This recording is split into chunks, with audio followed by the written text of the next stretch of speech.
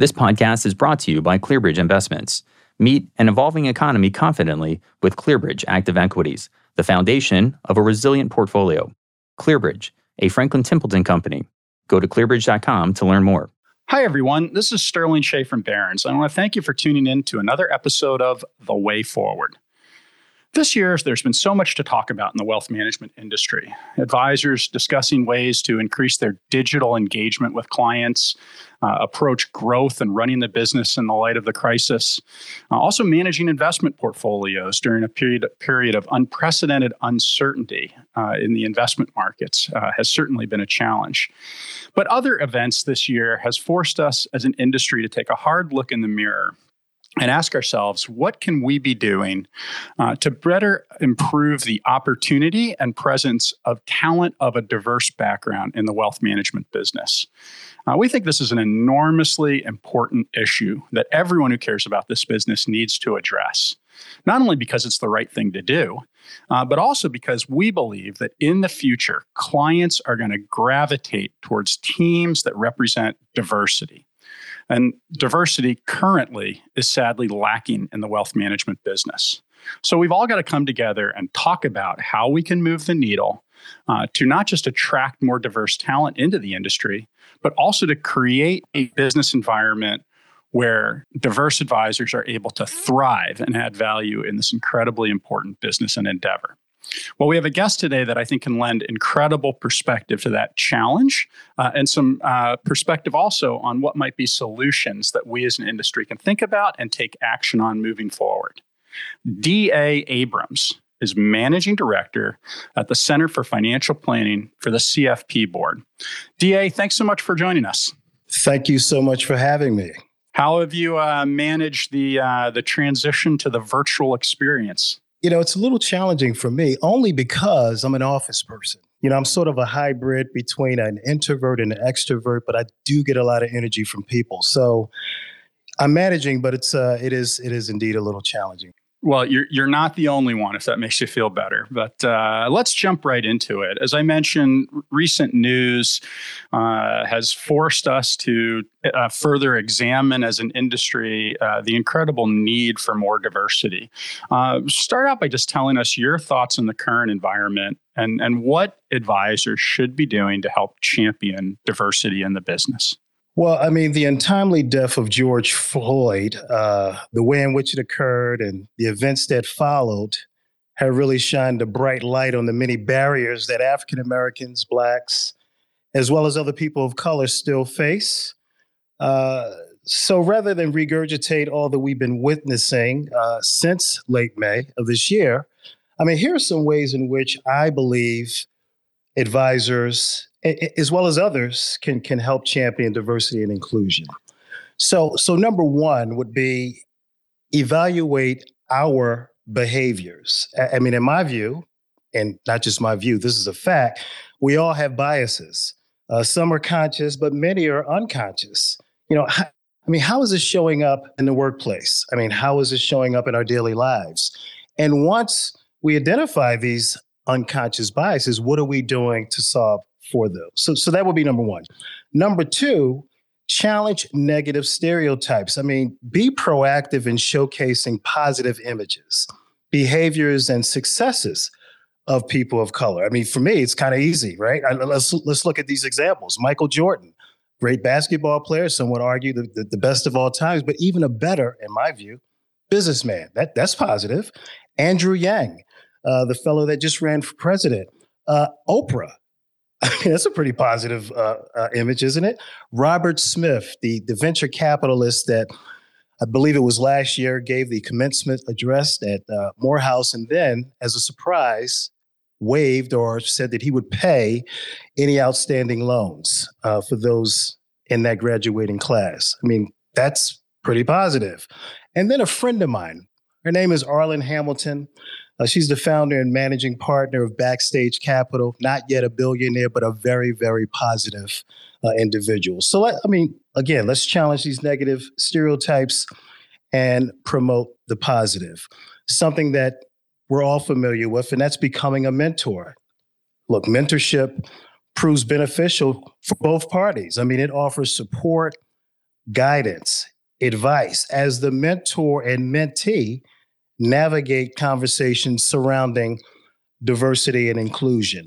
Number 4, sponsorship, in my view, is even better than mentorship. Advocate for and recommend people of color and women within your firm as well as outside your firm for hiring, developmental opportunities, as well as advancement.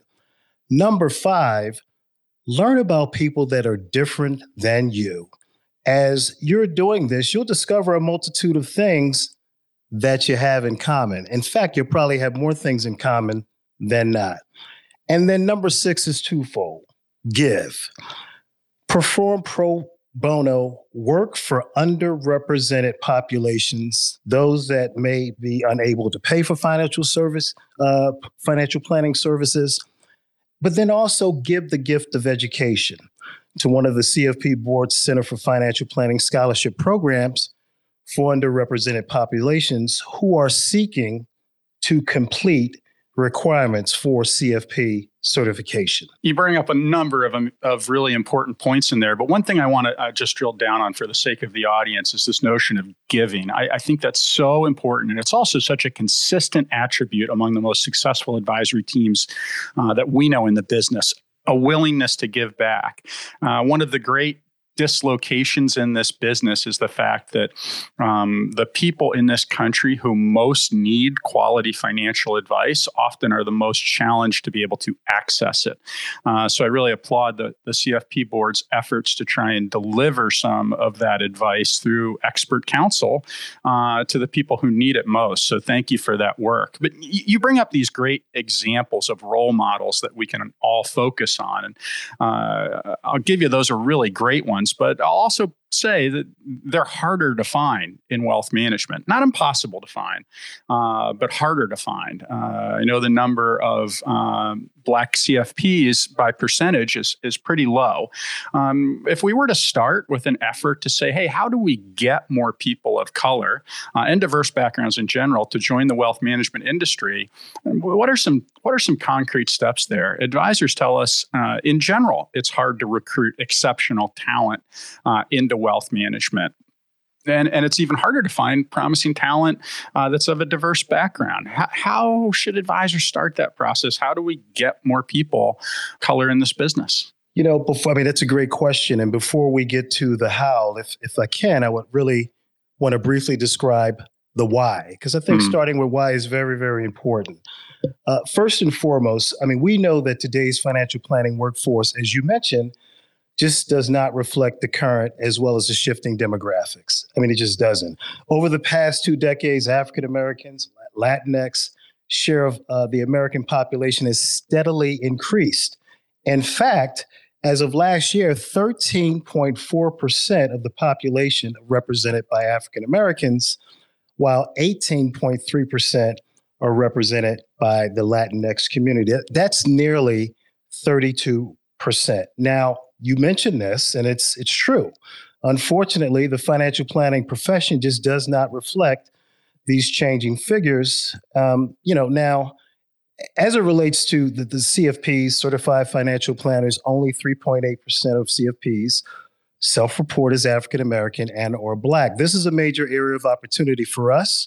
We realize that the CFP board is committed to increasing these percentages, not just for the benefit of the CFP board, but for the benefit of the profession and the benefit of the public overall. Now, that's the demographic piece. Let's look at the buying power. And this is something we rarely discuss. African Americans, which again, 13.4% of the population, represent 1.4 trillion, with a T, dollars in annual buying power.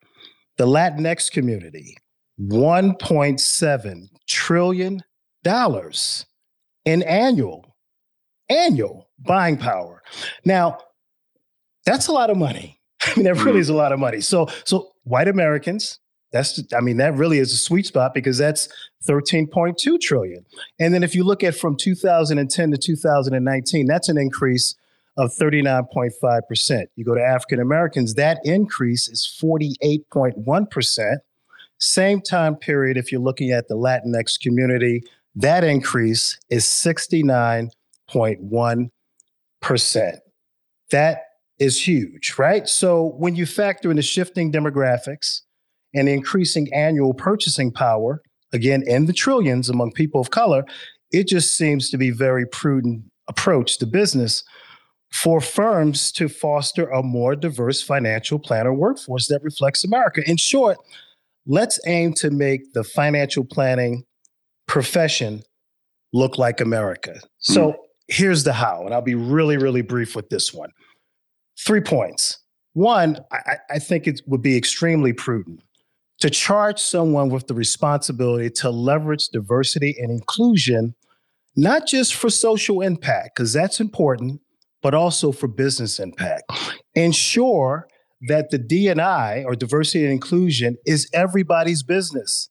So again, not just the D&I lead, the D&I person or department or business units, they can quarterback the effort, but it really needs to be an all hands on deck approach to diversifying the business for the good of the business.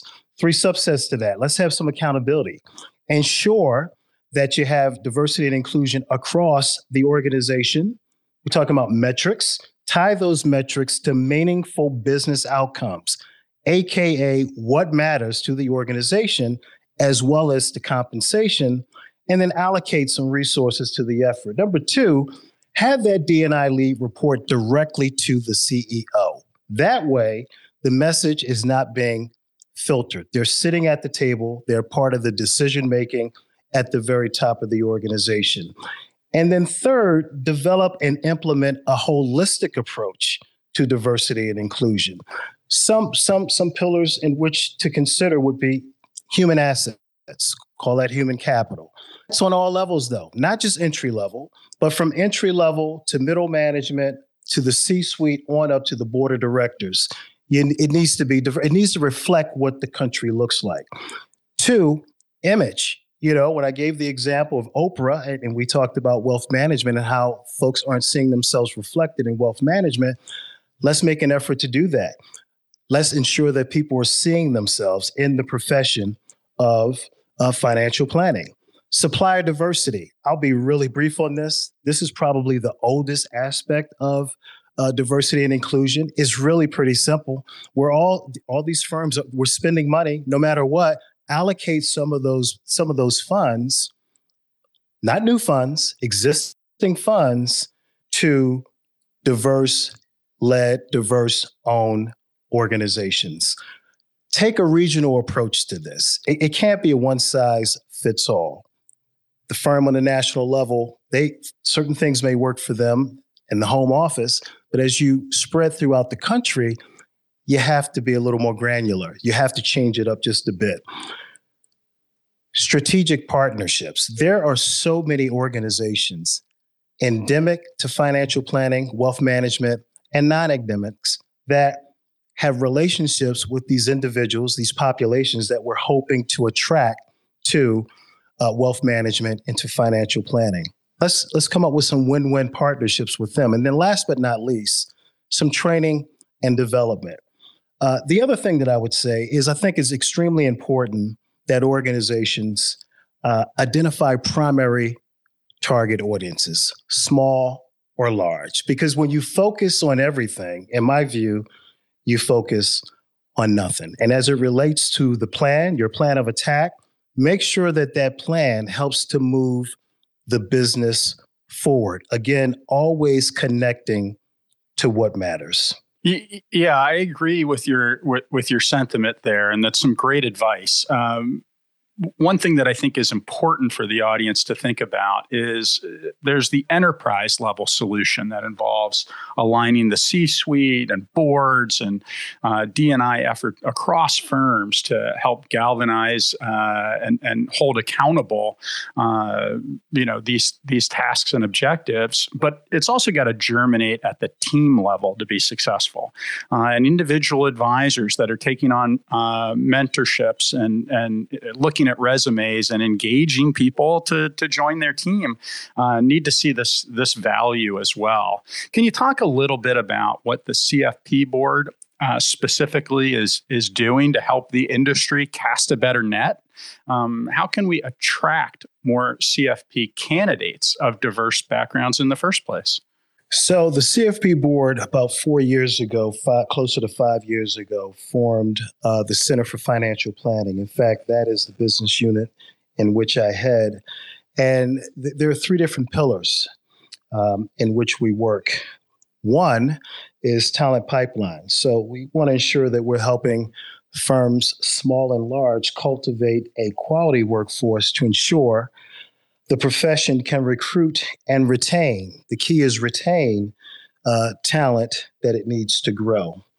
Diversity and inclusion is really, really important. And we want to, again, help firms foster a more diverse financial planner workforce that reflects the changing demographics in the United States of America. Again, the goal is to make the profession look like America. And then third would be knowledge for practice, and that's elevating the discipline of financial planning as a profession. But just to give a couple of examples of what we're doing in these different areas, I'll start with talent pipeline. We have a number of scholarships available to help aid folks in their educational requirement. In fact, we have 6 programs totaling over $1.7 million in gifts and pledges. 4 of those programs have a diversity and inclusion focus. Program to date, 74 scholarships have been awarded, over $350,000, again, with the focus on increasing the number of women as well as people of color. 8 scholars have become CFP professionals. Many more have not, but 8 have, and 7 are in their final stages of becoming CFPs. We're working very closely with our workforce development advisory group on a brand new student focus, aspiring folks to the profession. It's going to be examining different business models. It's going to be outreach to folks, new to the profession, as well as those that may be in the profession but not necessarily in financial planning, but providing them with the tools and with the information that they'll need to make their way in the profession. Another thing that we will be doing, and that's reaching out to high schools and also engaging folks in the college level. These are things that are in the pipeline for next year.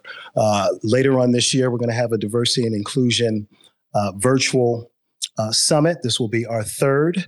The purpose of that summit, to me, like threefold, if you will.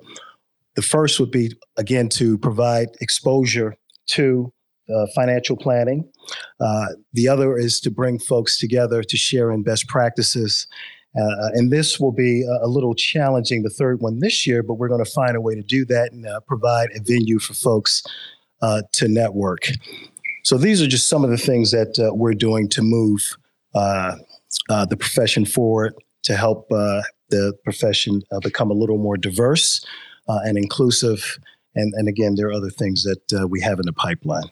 Those are all important ideas, and I'm grateful for you and your organization in taking a leadership role in changing perceptions and attitudes and approaches regarding this issue of diversity in the business. But I also know that from where you sit, you have a unique vantage point on how the business is evolving and what the future is likely to look like. And I'd love for you to share some of that perspective with us.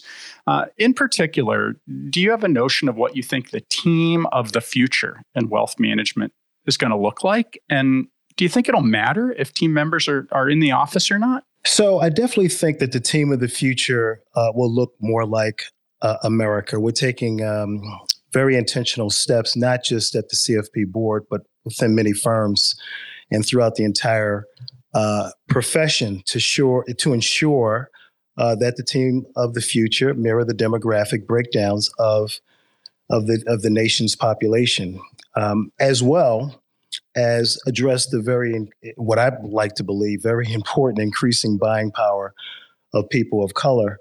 And while the office structure itself may look very similar to the structure during this period of COVID-19, most financial planning firms have moved to a virtual advisor. I mean, this is what we're hearing, virtual advisor and client platforms. Recent reports of increased productivity with advisors working from home make it a real opportunity for teams to continue the current structure. So I definitely think it's going to look more like America, and folks may be working more from home tomorrow than they were before March of this year. Yeah, we agree. And one interesting facet of this crisis has been the fact that maybe looking forward, geography will be irrelevant in wealth management. You probably have some opinions as well about the client service model. That's something we're spending so much time talking about and hearing about from various advisors out there. Do you think that advisors should be examining that client service approach right now? Should they be doing anything differently, do you think? Well, I like to say that I'm not a certified financial planning professional. However, I am a client, and it's my belief that advisors should be ramping up client service in the form of increased client interaction, as well as touch points to reinforce the message that comprehensive financial planning is a process guided by sound advice from a financial planner. And during times of great change comes just a lot of uncertainty. I know that I'm feeling that, and it's my belief that advisors should use this opportunity to revisit the financial planning process and plan recommendations with their clients, listen to the client's concerns. At least that's what my financial planner is definitely doing a lot. Evaluate options and further discuss the things that I should be doing, but that I'm not doing. So I know that your advisors, the advisors listening in, have clients such as that. So I think a lot of interaction with clients. I think that's extremely important. Well, I can certainly underscore that fact by saying that if we examine advisors across the industry and different models and different channels, one element in common of those who are most successful is a passion for comprehensive financial planning at the core of the business, upon which they're layering other aspects of value, but that sits as a nucleus in the business. So I certainly underscore that point. I would imagine you're also hearing some interesting stories from CFP holders out there. Can you share any stories that you've heard from advisors on particularly successful client interactions at this time? Well, I haven't heard of one specific story, but anecdotally, I would say that I have seen some advisors just feel a level of responsibility for client success and reaching their financial goals. And as such, there's a sense of accomplishment that just seems to go along with helping clients stay the course during these unprecedented times. That has been my interaction with, again, my financial planner.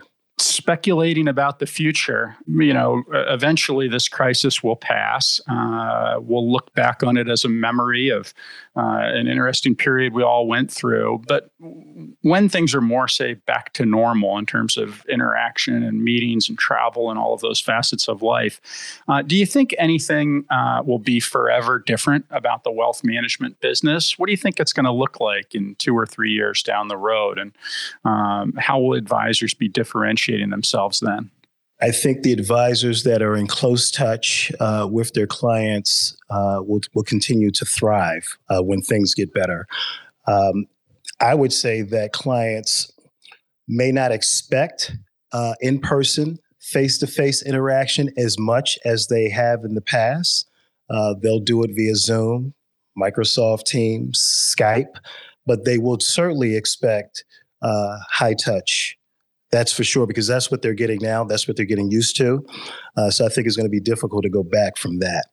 DA, we're all in the business of advice in one way or another in this industry. I'm wondering if you could send us out with a final actionable idea or a piece of advice that you would offer to the advisors who are listening in. So I'll give you three, but I'll be very, very brief. One, I think you definitely got to be proactive in showcasing humanity, kind of given the times that we're going through now. I think that's extremely important. Number two would be interrupt incidents when you're witnessing a negative stereotype being played out or a lack of humanity taking place. In my view, this can be done in the workplace or among friends. If you see something, say something and do something. Be smart about it, but I think you have to be intentional. And then last but not least, practice inclusion. Invite people outside of your tribe, if you will, to become part of your tribe. In other words, convert the outsiders into insiders. Well, those are three great ideas, and I really appreciate it. I also want to thank you, not just for your insights today, but also for the work that you're doing at the Center for Financial Planning and the CFP Board in general's efforts to promote this really important issue of diversity in the business. Thank you, DA. Thank you very much. It's my pleasure. I'd also like to thank all of you on the line for tuning in. We'll be back next week with another newsletter, an episode of The Way Forward. Stay safe. This podcast is brought to you by ClearBridge Investments. Meet an evolving economy confidently with ClearBridge Active Equities, the foundation of a resilient portfolio. ClearBridge, a Franklin Templeton company. Go to clearbridge.com to learn more.